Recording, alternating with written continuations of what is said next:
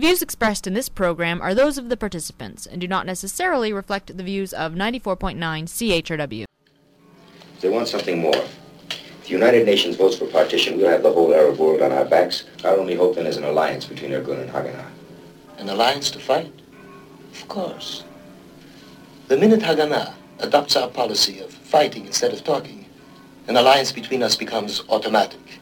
You're not being fair, Uncle. When it comes to fighting, Haganah has lost more lives than Irgun.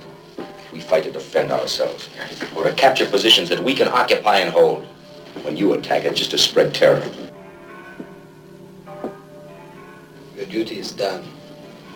You've given me the official line. What about you, Ari? Forget Haganah for one moment and tell me what you think. I think these bombings and these killings hurt us with the United Nations. A year ago, we had the respect of the whole world. Now, when they read about us, it's nothing but terror and violence. It's not the first time this happens in history. I don't know of one nation, whether existing now or in the past, that was not born in violence. Terror, violence, death. They are the midwives who bring free nations into this world.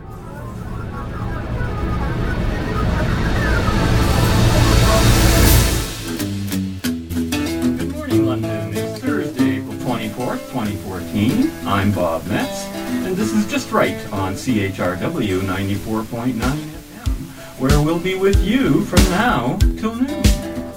No, it's not right wing. It's just right. Fade into color, and color into black and white. Under the bedclothes, everything will be alright. And welcome to our show today, where 519-661-3600 is the number to call, or write us at feedback@justrightmedia.org. Today we've got a bit of an eclectic mix of topics, although there's a common theme, I guess. In our final short quarter, I wanted to just make a few comments on this past Toronto 420 weekend event, Catch a Fire in Toronto. Boy, what an event. Really went well. Also want to talk about leadership in the third quarter and reign of error. What kind of governments are we really dealing with looking into our immediate future? And to begin off with, I think I wanted to start off with an article dealing with the middle class, which I think most of us consider ourselves a part of. So, today I'm going to try and integrate many of the issues and topics we've been discussing over our past several shows, in the hopes of painting a larger picture of where we are, politically speaking, in the province and where we're headed. It's an eclectic mix of topics, to be sure, but with our usual common theme, individual freedom. We'll end the show today with a brief comment contrasting past weekend's 420 pot celebration protests held in Toronto and London.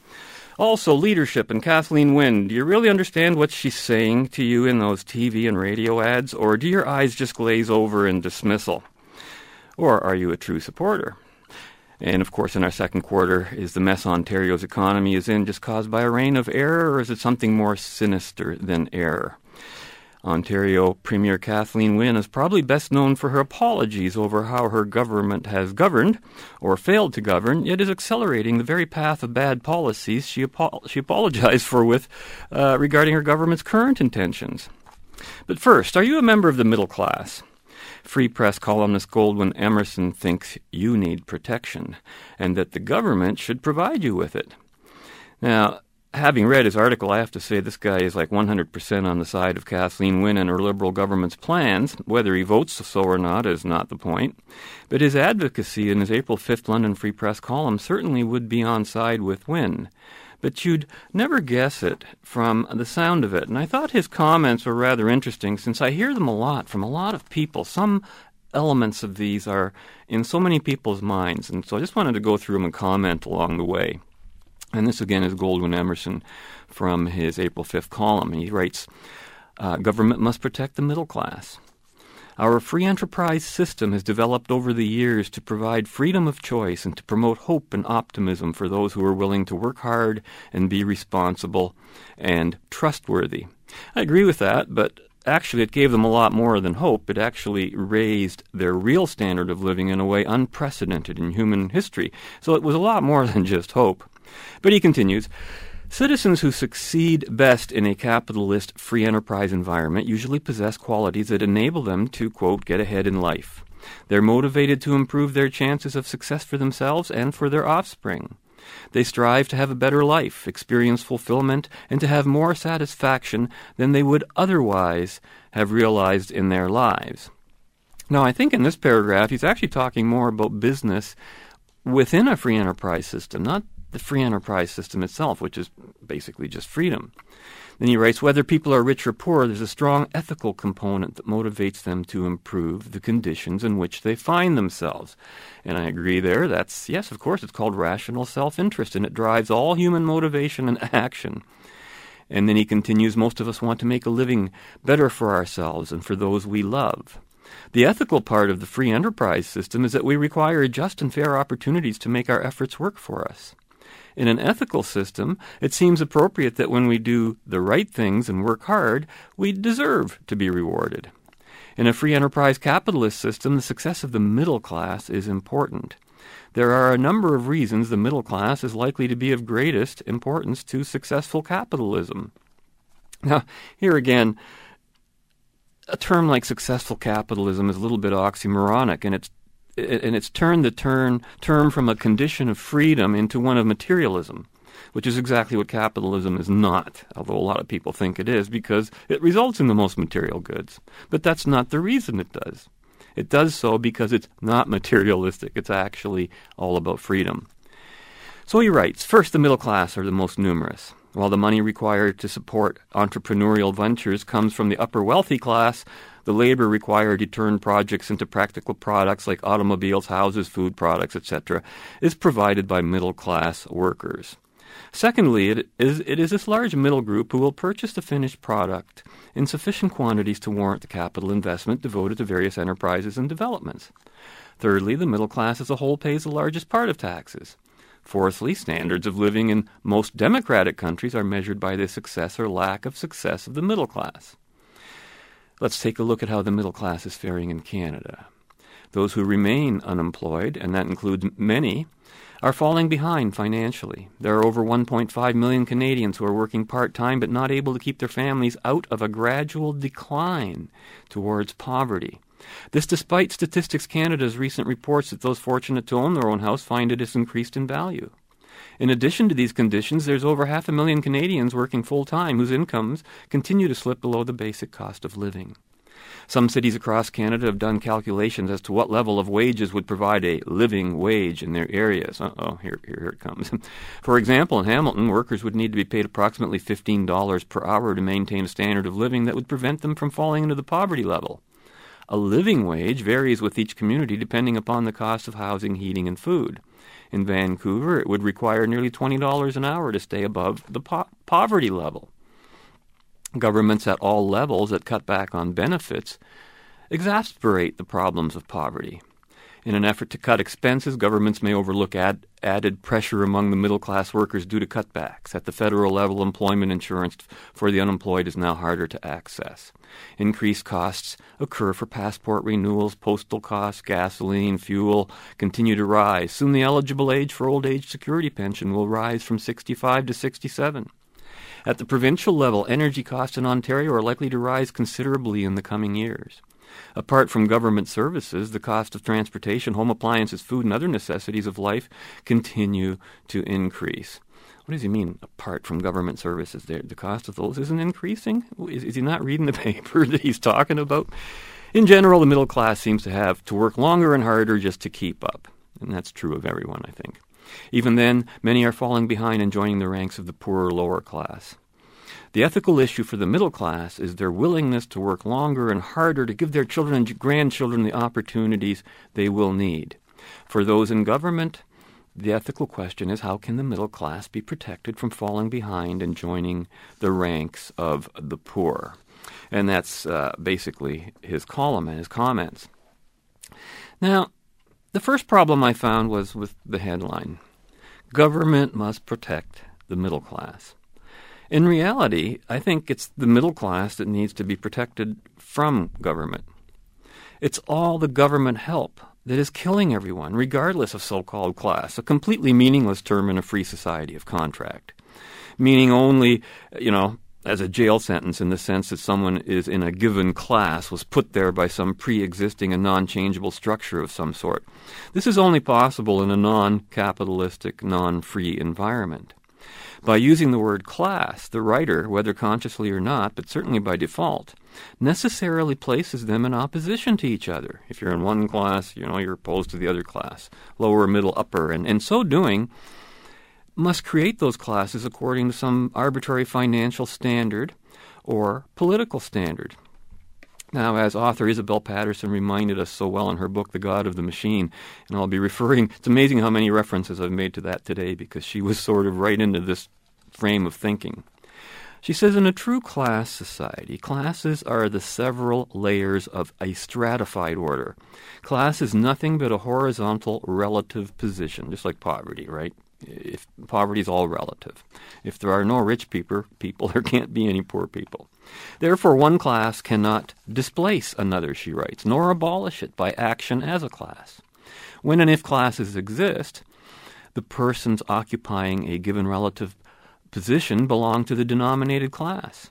Conceivably, the parties might be transposed, but the classes would remain as before. Whatever is at the top is at the top. Whatever is below is below. You can't change that, right? So what you say is that whatever happens to be in the middle, that's the middle class. And you just go by, I guess, numbers. You can just make it up as you go along. But that's what they mean by class. Since the class system is imposed, she writes, on the creative energy to check its flow, it is inevitably liable to internal disturbance. The energy may cause a cleavage between the upper and lower strata, by which they will break into violent opposition. This is a genuine class war. And, of course, this perfectly describes Kathleen Wynn's College of Trade Barriers, which we spoke about last week. The unspoken barrier being erected specifically to create a class, distinct and separate from other workers. And yet the economics of a free society is a classless one. Here's a bit of a scary couple of articles. Obama's chickens have come home to roost, reads the headline of Michael Goodwin in the April 1st National Post. Obama's 6th year in the White House is shaping up as his worst, he writes, and that's saying something. Nothing important has worked as promised, and there's every reason to believe the worst is yet to come. The view from his faculty lounge has no space for reality. Anything that doesn't fit the grand plan is dismissed as illegitimate. No president can win them all, but Obama's foreign policy record is unblemished by success. Obamacare now enjoys a mere 26% approval, a poll finds. It is proving so unworkable that the White House has given up defending it as written, and instead simply changes key provisions when they prove impossible to implement. A Caesar at home and a Chamberlain abroad, his reign of error cannot end soon enough, nor can it end well. And that was Michael Goodwin in the National Post, which was reprinted from the New York Post, by the way. And then there was this very haunting full-page National Post editorial of February 8th, written by Conrad Black, and it was headed, "The Anemic Recovery." And some of his points are just chilling, and I think he's hitting them right on the head. He says the failure of most Western economies to bounce back from the 2008 to 2010 recession with traditional levels of job creation, despite completely unprecedented debt issuances and money supply increases in the U.S., shows again that we are in uncharted economic waters. From the mid-18th century to the First World War, there was little inflation in Great Britain. And from the end of the U.S. Civil War to the First World War, there was little inflation in Canada or in the United States. Since the Great Depression, all the world's currencies have been steadily removed from any discipline or value yardstick and are now not valued in any relative or absolute way except compared to each other. They're all being devalued together. Ronald Reagan revived the American economy with increased defense spending, always the most effective form of economic stimulus as it involves high technology investment and reduces unemployment and spurs adult education, and something Canada should have more of, he writes, and income tax cuts and tax reform. The world followed the American recovery as usual, and it was a golden decade following the American-led abrupt and bloodless American victory in the Cold War. But that was then and this is now. Under Obama, he writes, the United States, now listen to this, The United States has almost tripled its money supply in 5 years. The accumulated deficit, federal, has risen from $10 trillion after 233 years of American national independence in 2009 to nearly $18 trillion now, and all that has been purchased is a 2% growth rate and a reduction of unemployment to where it was 5 years ago. Think about that. Tripling the money supply, doubling the debt, and all you got was this little pity 2% increase. Just trying to keep your head above water. Brian Mulroney is finance minister, he writes. Michael Wilson realized that the way forward was taxes on sales and services and a reduction of income taxes. Bingo, that's the right formula. Stephen Harper, Jim Flaherty, the late now, and the Americans have failed to get the message. In this, as in almost all fields of public policy, what we need is emancipation from hidebound thinking and rigid ideology and a little creativity. We're not seeing much of it now, he writes. The Canadian political parties are like three famished dogs tugging at the same threadbare carpet. And so true he is. And with that, we're going to go into our first break now, where we'll hear a little bit about democracy and power and how so many of our politicians view it. But we're going to do this by my rules, Jim. We're taking Max alive. Oh, great. So we'll be high and mighty and dead. That's all you know, isn't it? Kill or be killed. You're not saving Chester's Mill. You're eating this town alive. You have no idea what it takes. We do this, and then you and I, we're finished.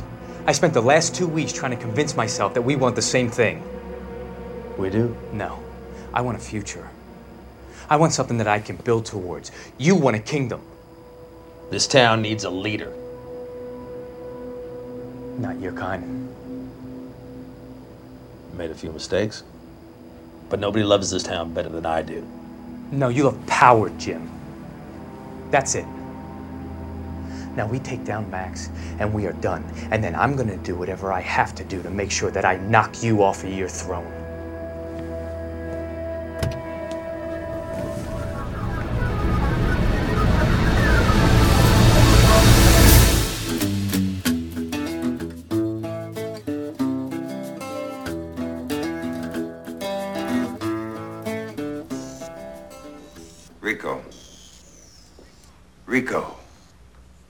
Rico! Pay attention. Sorry, Mr. Ratchak. Let's sum up. This year we explored the failure of democracy, how the social scientists brought our world to the brink of chaos. We talked about the veterans, how they took control and imposed the stability that has lasted for generations since. You know these facts, but have I taught you anything of value this year? Why are only citizens allowed to vote? It's a reward. What the Federation gives you for doing federal service. No. Something given has no value. Look, when you vote, you are exercising political authority. You're using force. And force, my friends, is violence. The supreme authority from which all other authority is derived. My mother always said violence never solves anything. Really? I wonder what the city fathers of Hiroshima would say about that. You. They probably wouldn't say anything. Hiroshima was destroyed. Correct. Naked force has resolved more issues throughout history than any other factor. The contrary opinion, that violence never solves anything, is wishful thinking at its worst. People who forget that always pay. Rico, what's the moral difference, if any, between a civilian and a citizen? A citizen accepts personal responsibility for the safety of the body politic, defending it with his life. A civilian does not. The exact words of the text. But do you understand it? Do you believe it? I don't know. Of course you don't. I doubt anyone here would recognize civic virtue if it reached up and bit you in the ass. Ouch. Very interesting discussion, interesting distinction between citizen and civilian. Of course, that's from the movie Starship Troopers, and what an interesting analysis of how the social people just kind of destroyed their society, all the social thinkers, and it took the war vets to put everything back together, and the critical view of what democracy actually is. You don't see that too often. And I guess people's confusion about government could be reflected in this letter, very brief, that I found in the Free Press, written by a young lady named Tiffany from Beamsville. "Stop Government Waste," reads the headline in a letter to the editor of the London Free Press of April 1st. And she writes, "I'm not yet 20, and I realize how much trouble our province is in. I have the incentive to work hard and get an education. I don't want to lose half of my pay because of someone's mistakes. More taxes is not what we need. What we need is the government to know that fiscal responsibility matters," she writes. And I agree, but you know what? She's doing the same thing that I hear so many people do.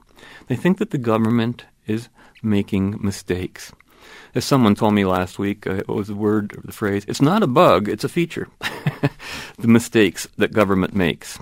And this is the point I've been trying to get at over the past few weeks, that the things that we look at our politicians and say, well, you know, they made an error here and an error there, they're reigning by error. No, they're reigning and making these, quote, errors on purpose. To them, they're not errors. And that's hard for people who see them as errors to adjust to. Very interesting.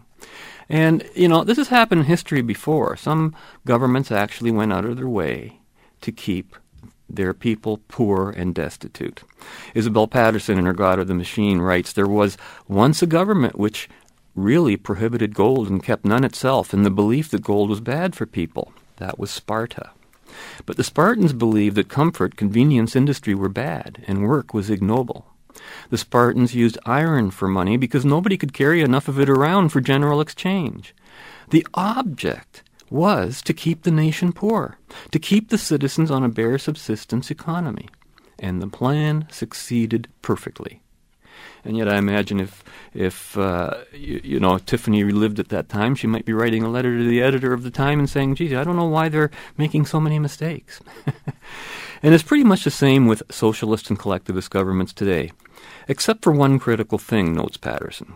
Quote, "But the rulers of Sparta were willing to remain poor themselves. The modern despots do not wish to be poor themselves. They wish to grab every luxury that an industrial economy can supply. What they want is to keep the producers poor by taking the product and doling a little back again for subsistence," she writes. Now, of course, inflation is the means by which most governments do this, inflating the currency of the nation. Everybody, even our government says, well, a 2% inflation rate is a healthy rate. It's actually not. It's a very sick rate, and we shouldn't even be there, and we shouldn't be afraid of deflation. Could have spent a whole show on that. Got some stuff here on that, but that's another show. And of course, Obama himself has tripled the U.S. money supply during his rule alone, and I think that's criminal in the extreme. He and all those who supported this massive inflation should be sitting right beside Bernie Madoff with a sentence 100 times longer than Madoff's. What the heck's he in jail for if we're letting the president run out and do this kind of stuff? When paper currency is depreciated, writes Patterson, the difference has to come out of somewhere, and the main cut, get this, and it's always here, in wages. The fact is that heavy government expenditures must always be taken from the working man's wages. There is no other possible source. That's that middle class that Emerson was talking about.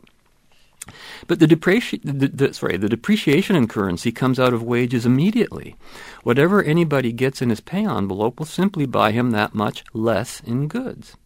Conversely, increased production raises wages even though the sum of money is the same. It will buy more, end quote. Now, did you all hear that? Might be the most important economic lesson of your life. Think about it. If you really want your standard of living to go up, you don't need to have constant pay increases. You don't need to exert disproportionately extra effort. Regular wage increases are unnecessary. More dollars changing the same or fewer goods will not make you better off, other than possibly the relativity of being better off than someone with less money than you at a particular point in time. In a free enterprise economy, explains Patterson, the products first put on the market as luxuries tend steadily to come within the reach of everyone. We'll have an example of this in the second half of the show. And are then regarded as necessities. That is one general benefit of considerable private fortunes, which must be invested for income, which means increased production. Aside from the immediate loss caused by currency inflation, the worker is deprived of a repository of value. Whatever he gets, he cannot save any part of it for the future. It is in depreciable paper currency, end quote. Now, this is one of the root causes of government pension schemes, I think. Having already destroyed each individual's means to save for his or own future needs, inflation and income taxes being the primary causes, the government knows that no individual could possibly keep up with the government's own claim against that individual's wealth. So the government itself promises to look after us in our old age. But there's a catch to this Ponzi scheme. In order to support a growing retirement population that's growing along with the similarly growing government debt and deficit caused by the previous generation's unpaid-for spending, the government has to further tax or further inflate the currency in order to deliver on its promise. And what this means for the average guy who's making an average wage, explains Patterson, it's like this, quote, "It makes the worker helpless. He can only live from day to day with an expectation of getting less and less as time goes on." Any of this sound familiar to anyone? Well, now you know the cause. So how did we get into this mess in the first place?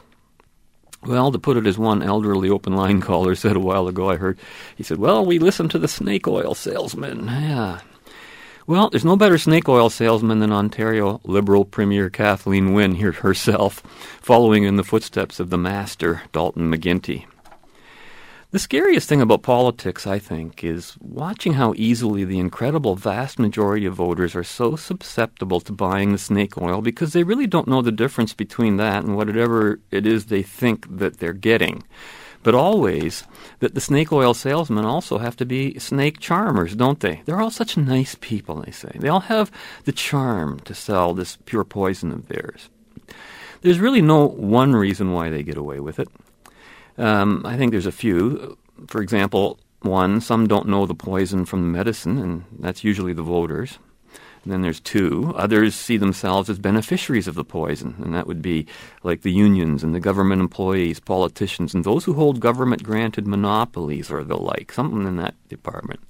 And then, of course, there's a third category, still others who openly and knowingly support the poison itself, and that would be most of our elected officials, particularly in the leadership. Because leadership, says Wynne, is what it's all about. So just a warning before we go to our next break. When we return on the other side of our upcoming CHRW messages and updates, you'll be hearing not one, but two Ontario Liberal Kathleen Wynne election ads that were brought to my attention online this week. In one of the ads, Wynne targets the NDP. In the second ad, Progressive Conservatives. In the TV version of these ads, you would see Wynne jogging just like David Peterson did when he jogged his seat into the hands of NDP Marion Boyd way back when, along a road where there are no cars or people in sight on a kind of a grayish day. The ads are, I think, despite my disagreement with them, very well done, even though they, outrage me. In any case, it's a classic snake oil sales charmer, and that's what this one is. And this next clip we're going to be hearing might sound a little familiar if you listen to our Star Trek review a couple weeks ago, but it kind of makes the point, doesn't it? And we'll be back after these breaks.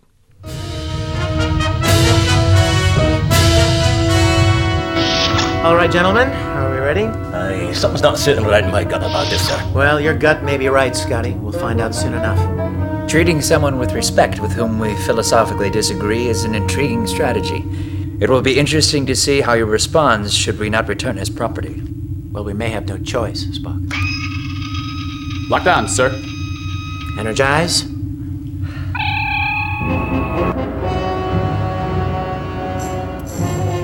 I'm Captain James Kirk. Welcome aboard the Enterprise, Zamenhof. Captain Kirk, it's the honor to board your fair ship. It's an honor to have you, sir. Oh, no. You're the captain. I'm just but a small, simple businessman. It's a shame I can't stay longer.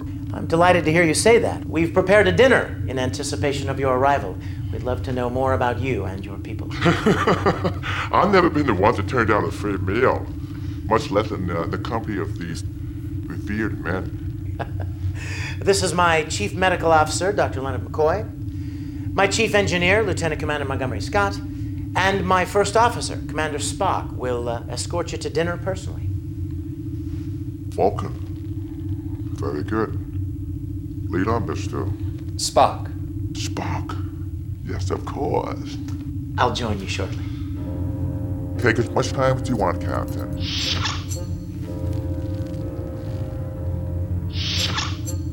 Now that was unexpected. He seems nice. Let us lay traitor.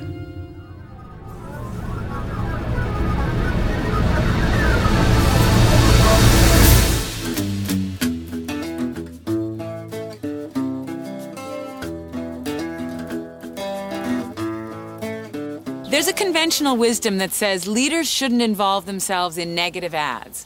Well, I would never condone a personal attack on my opponents. But I believe if you're going to criticize their policy and record, you should stand by what you say. Unlike the NDP, I believe in order to create jobs, business, small and large, needs to be a trusted partner of government, just like Labour needs to be. The last time the NDP were in office, 1 out of 8 of us was on welfare. We just can't afford to go back to that. I believe in facing difficult decisions and investing in roads, bridges, and transit. But the NDP rejects a realistic plan to do that because it's not politically safe, and they won't support an Ontario retirement pension plan. This is not about politicking. It's about finding ways to do what's in the best interest of the people of this province. To me, that's what leadership is. I'm Kathleen Wynne, and I stand behind this message. I don't believe leaders should hide behind ugly personal attack ads or peddle untruths about their opponents, and I don't believe voters like it either. I do believe if you have something critical to say about your opponent's record, it should be about facts, and you shouldn't be afraid to stand by what you say. Tim Hudak and the Conservatives don't support Labour in this province. That's a fact. His plan is to drive down wages by weakening unions. In short order, he's promised to fire 10,000 education workers and cut billions from our health care. He'll cancel job-creating partnerships with business. And he voted against a plan to create jobs for youth. All of this is on the record, and all are exactly the wrong ideas for our economy if Ontario is to create opportunity for people. If Tim Hudak wants to play politics, that's his choice. My focus is on doing what's right for the people of this province. That's what leadership is. I'm Kathleen Wynne, and I stand behind this message. And I'm Bob Metz, and I'm sitting in front of the message Kathleen Wynne stands behind. And it's a message of pure destruction and mayhem. If you don't recognize that when you hear it, then you're part of the problem. Here's one of our leaders of a political party in Ontario who's basically telling us that she's going to be a bully and thug, and she's outright telling us so. Yet what too many continue to hear is the voice of a very nice person who has our sincere interests at heart. You know, oh, the irony. I actually had to label Wynne's 2 ads for identification purpose only, mind you, as her anti-NDP and anti-Hudak ads, even though she talks about not wanting to do attack ads, you know. But at least the ads did tell us what she was for, and that's enough to scare the pants off anyone who has the slightest idea of her plan of horror. You know, I'm reminded, I just had this brought to my attention on Monday, April 14. Kathleen Wynne tweeted the following post to her Twitter account, quote, "Stand with us as we make the right choices. Stand with us as we lead. Stand with us as we build a better future," end quote. And I couldn't believe it. Right underneath, Freedom Party leader Paul McKeever retweeted right under her post the following, quote, "Sit down, shut up, get out of the way, get your hand out of my wallet, and let me pursue the future I choose for myself," end quote. Apparently it's important to keep your message short and to the point when you're on Twitter. And also apparently in political party ads. So, well, if you believe that she doesn't condone personal attacks, well, that's your problem, not hers, I guess. I don't know. But the scariest thing she said in that first ad was talking about how she thinks that business needs to be a trusted partner of government and how labor needs to be a trusted partner of government. This is perhaps the scariest and most offensive thing I've heard of an Ontario politician advocate out loud in a long, long time. But I'm going to get to that a little bit later. In the second ad, she talks about Tim Hudak. Tim Hudak and the Conservatives don't support labor in this province, and that's a fact. His plan is to drive down wages by weakening unions, she says. Well, unions are anti-labor organizations. I've talked about that many times on this. That's why they're always in favor of more unemployment, keeping other people out of work. In fact, we had a lot of union reps in this neighborhood going around saying that we own the jobs. Even when the jobs don't exist, by God, they own them. Weakening unions does not drive down wages, though. Government spending does drive down wages, as Isabel Patterson explained earlier, and as we'll see a little later again. And, of course, she complains that Hudak was going to fire 10,000 education workers. But that's in a school system where the schools, I hear, are already half empty. What's that about? Is he really going to do any sort of change, or is just that what the government already has planned? And then she says Hudak will cancel job-creating partnerships with business. This is no doubt a reference to the College of Trade Barriers, and it has been Wynn's greatest political gift to the Ontario PCs. They're on tour saying that they'll scrap the college, and that's a great policy, although I don't really believe they're going to do it. But it gives them one niche into the market. They finally got something that you could vote for if you believed in the promise.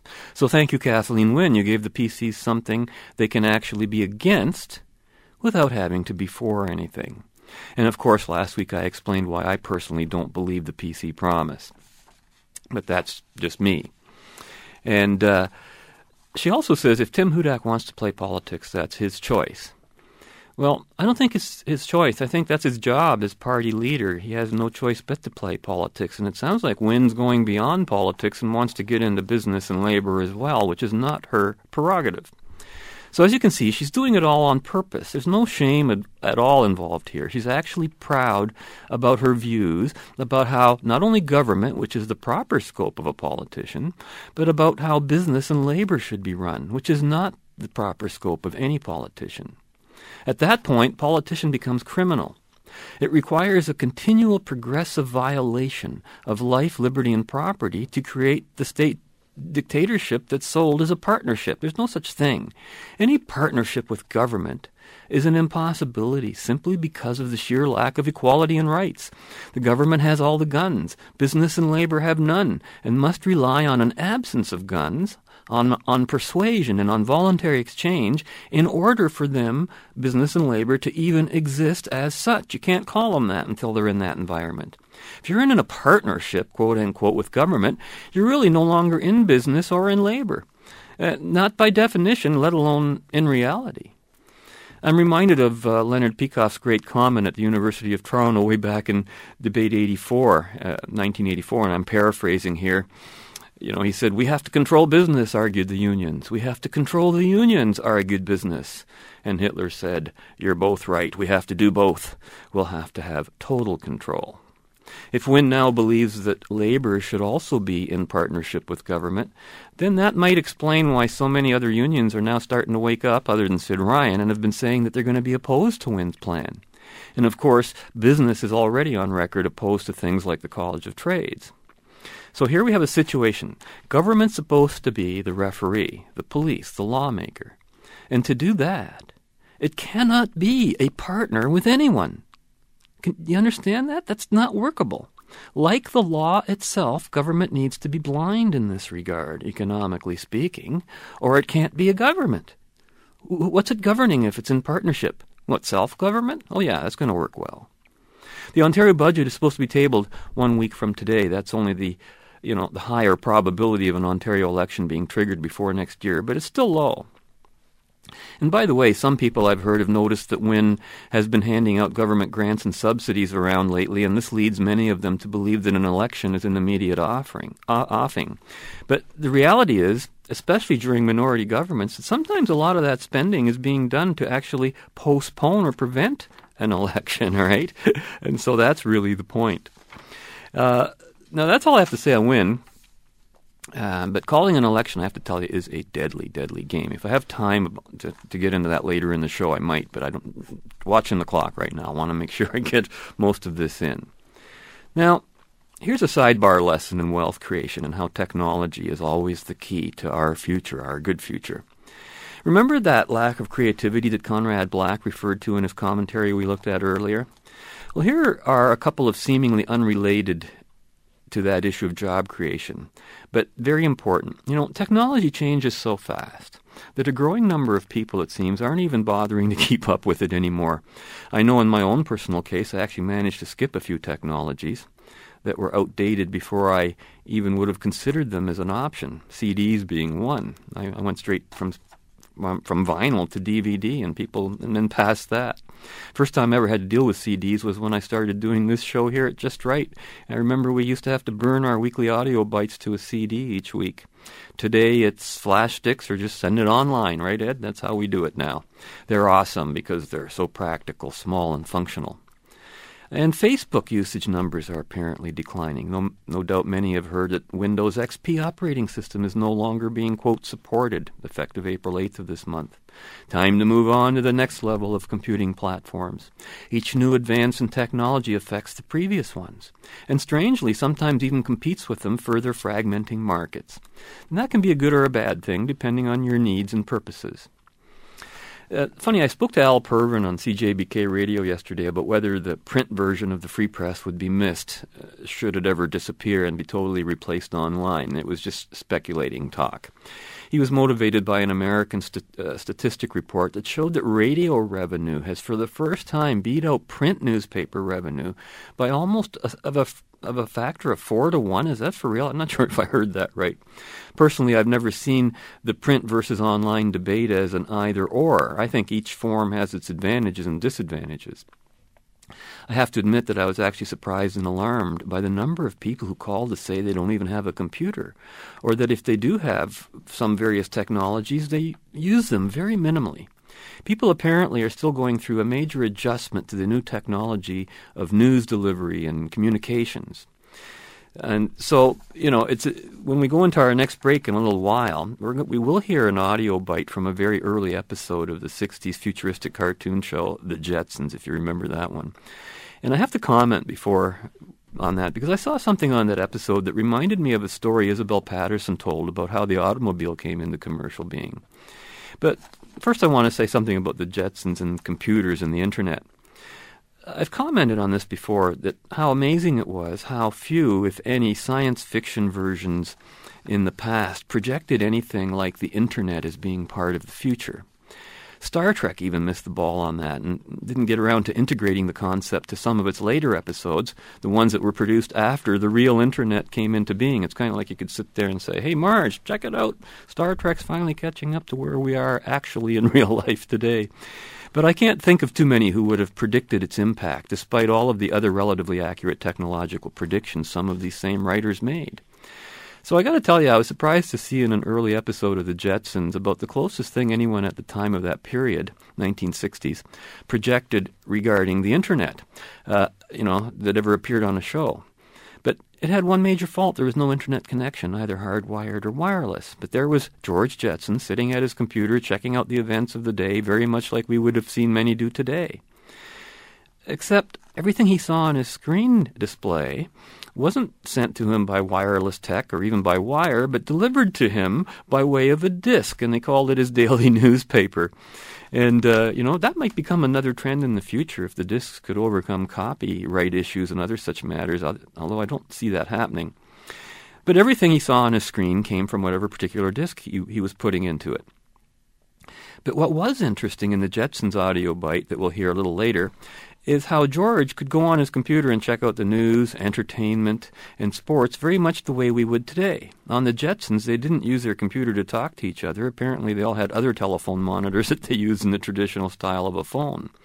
For me, this is all very symbolic of how a society slowly adapts to change, always having to relate to some aspect of a previous understood technology and then to project it into the current technology.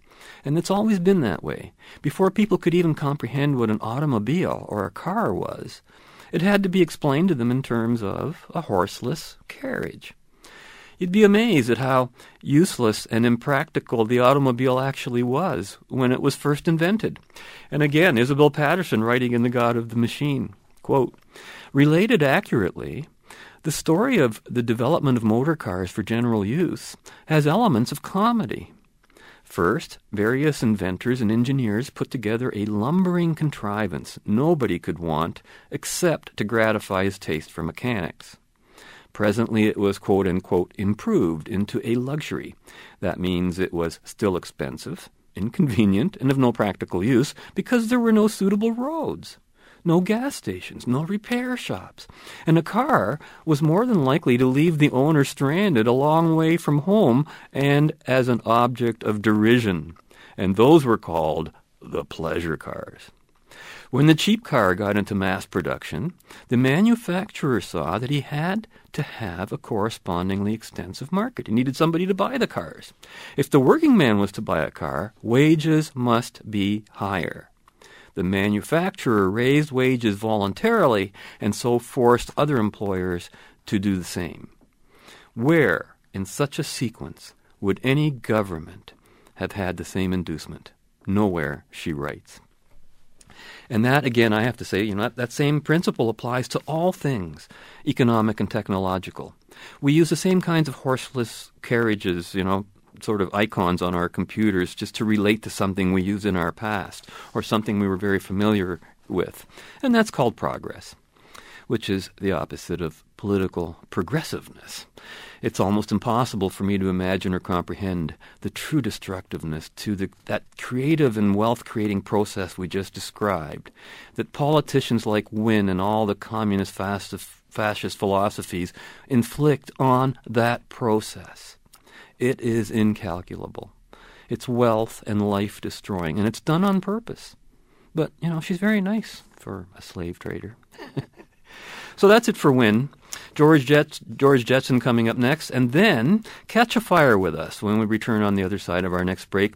There'll be a thick 420 fog rolling into town as Toronto lights a fire to ignite thousands of marijuana joints all at the same time. It was quite a sight to see this past Easter Sunday 420 event in Toronto, and I have just a very few comments to make on that. But first... And now you'd better hurry too, George. You'll be late for work. Okay, in a minute.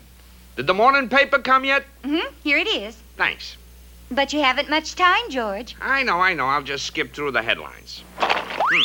President to ask for more taxes. So what else is news? New show at the top of the moon. I wonder if it's any good. Whoa, whoa, whoa, whoa. Can't take the kids to see that. Well now, football coach predicts victory at tonight's game. I wonder what he's got to say. We'll murder them. George, you're late. Huh? Oh gosh. What time is it? 2 minutes to 11. Gee, thanks. It's okay. Jumping Jupiter, I gotta get going. Aren't you gonna finish your coffee, Dad? Nope. Came out too strong this morning, but don't throw it out. Some pygmies from Africa may show up and want to dip their spears in it. Bye.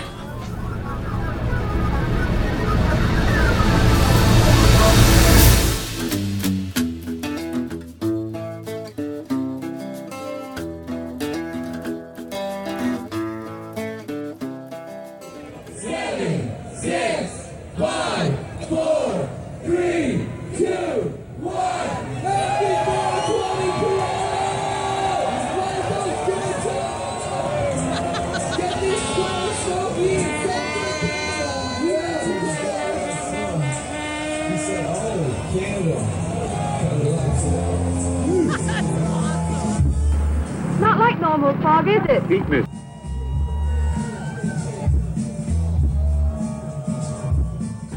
Sorry, sir. The station's closed. I'm pressed. I only want to use the phone. If I let you in, they'll all want to. It's chaos down there as it is. Why? What happened? Well, this fog is coming down the air shafts and along the tunnels. I'm sorry, everything you live within groping distance. Which way? That way.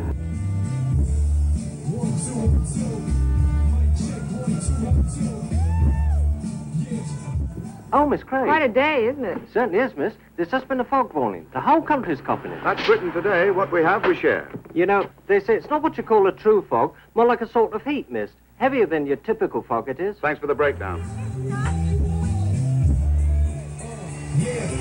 What the hell kind of fog only comes up to the 4th floor? God knows better than to come up here. This place is like the anti-room to hell.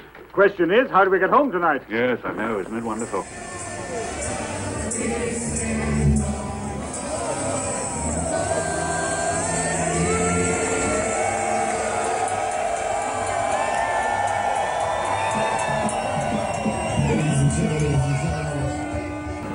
Not like normal fog, is it? I want to say a big hello to all our fans and listeners at Toronto's Vapor Central and congratulate you and the other organizers of Toronto's 420 Pot event this past Sunday, on Easter Sunday no less. Looked like an amazing turnout, a sea of people.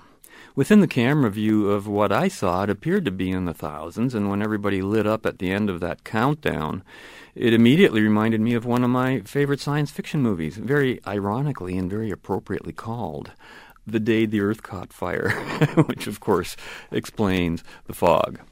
So I just couldn't resist doing what I did with that last audio bite we just heard, a mix of that video showing the 420 countdown with some carefully selected audio bites from the movie I just mentioned. A good movie, despite its very foggy and silly premise about climate change caused by man-made tilting of the Earth's axis. Whoever wrote the story premise clearly didn't understand or care about the relationship between mass, energy, and gravity, because jumping up and down on the surface of the planet will not alter its axis, or speed of rotation, nor would setting off any number of nuclear test weapons, which was the premise of that movie. But the rest of the story was very well done, given the premise. But in their own way, these 420 events have certainly set the world on fire in a very different sense.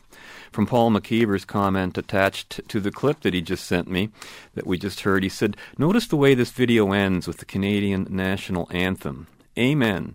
Thank you to all the peaceful protesters against prohibition at today's 420 event in Toronto. Special thanks to Chris Goodwin, Aaron Goodwin, Matt Murnaugh, and the many others who, valuing their liberty, exercised it today in the face of unjust laws." And to that I say a big ditto. Absolutely.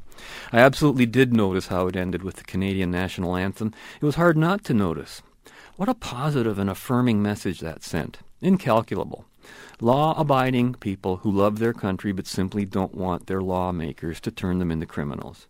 And meanwhile, back here in the conservatism of good old London town, Ontario in this case, I saw in the paper and heard on the radio, I guess they had between 12 and 20, I thought it was 12 at first, I see now in the paper there it says 20, police officers, where only about 100 to 120 people were at the 420 event here in Victoria Park here in the city.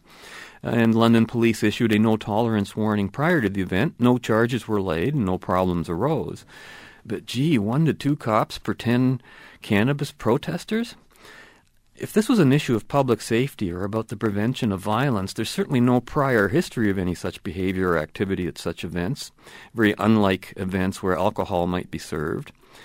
To justify this ratio. London police have been very proactive in the prevention department, hoping to avoid another St. Patrick's Day riot, I guess, like the one that put London on the map a few years back. But, compare that celebration of St. Patrick's Day with last Sunday's celebration of 420. Not the same thing. Given the London police to protester ratio, I suppose that means that in Toronto there should have been at least 200 to 300 police officers. If the crowd was, say, 2,000 to 3,000, what I saw, but I didn't see many police officers. Couldn't really see one. Perhaps the police in Rob Ford's Toronto have a different philosophy and set of priorities than London's police department. Clearly in London, the police presence was not about keeping the peace or maintaining order, but was placed in such numbers to threaten the protesters themselves, with possible arrests should they choose to light up in their peaceful public protest, occurring on the same day in cities around the world. They weren't there to protect the public from anything, but they were there to intimidate the protesters, sending a message, they say. I got it. But I don't think it's the message intended. Any way you look at it, it looks like the day of pot law changes are coming indeed. But don't count on things getting any better when the government gets involved, because that was the basic lesson of the rest of our show today. Regulated pot sales under continued government prohibition of the same for private market will make things much worse for some people. For many, it would be better to leave things as they are, until and unless there's a completely free market in that area. Only then will the fog clear, because, hey, it's not like a normal fog, is it? I noticed, too, that already that a lot of the pot-growing things that the government's getting into, they've already had some recalls, and somehow they're already estimating the size of the medical marijuana market by 2024 is going to be $1.3 billion, according to the Free Press. I don't know where that money's coming from the handful of people who are supposed to be licensed for it, but I'm starting to think more and more that it's starting to look like we, the taxpayers, are going to be paying for that. Any case, I hope that's not the case. Great event in Toronto this past weekend. I know Mark Emery gets out of jail this summer, and perhaps next 420 is going to be a different event of a completely different nature if he's back on the loose. Anyways, that's it for this week. You're listening to Just Right on CHRW, and it's not like normal radio, is it? We'll see you next week. Until then, be, stay, do, act, and think right. We'll see you. Fade into color, and color into black and white. Under the bedclothes, everything will be alright. The Supreme Court is about to rule that gambling is not a crime. Tonight, the Rowan Martin Report takes you to the Supreme Court chambers where this historic decision will be made. My fellow justices, we are about to reach a very serious decision regarding the legality of gambling. Are you ready? Yes. All right, then. Heads, it's legal. Tails, it isn't.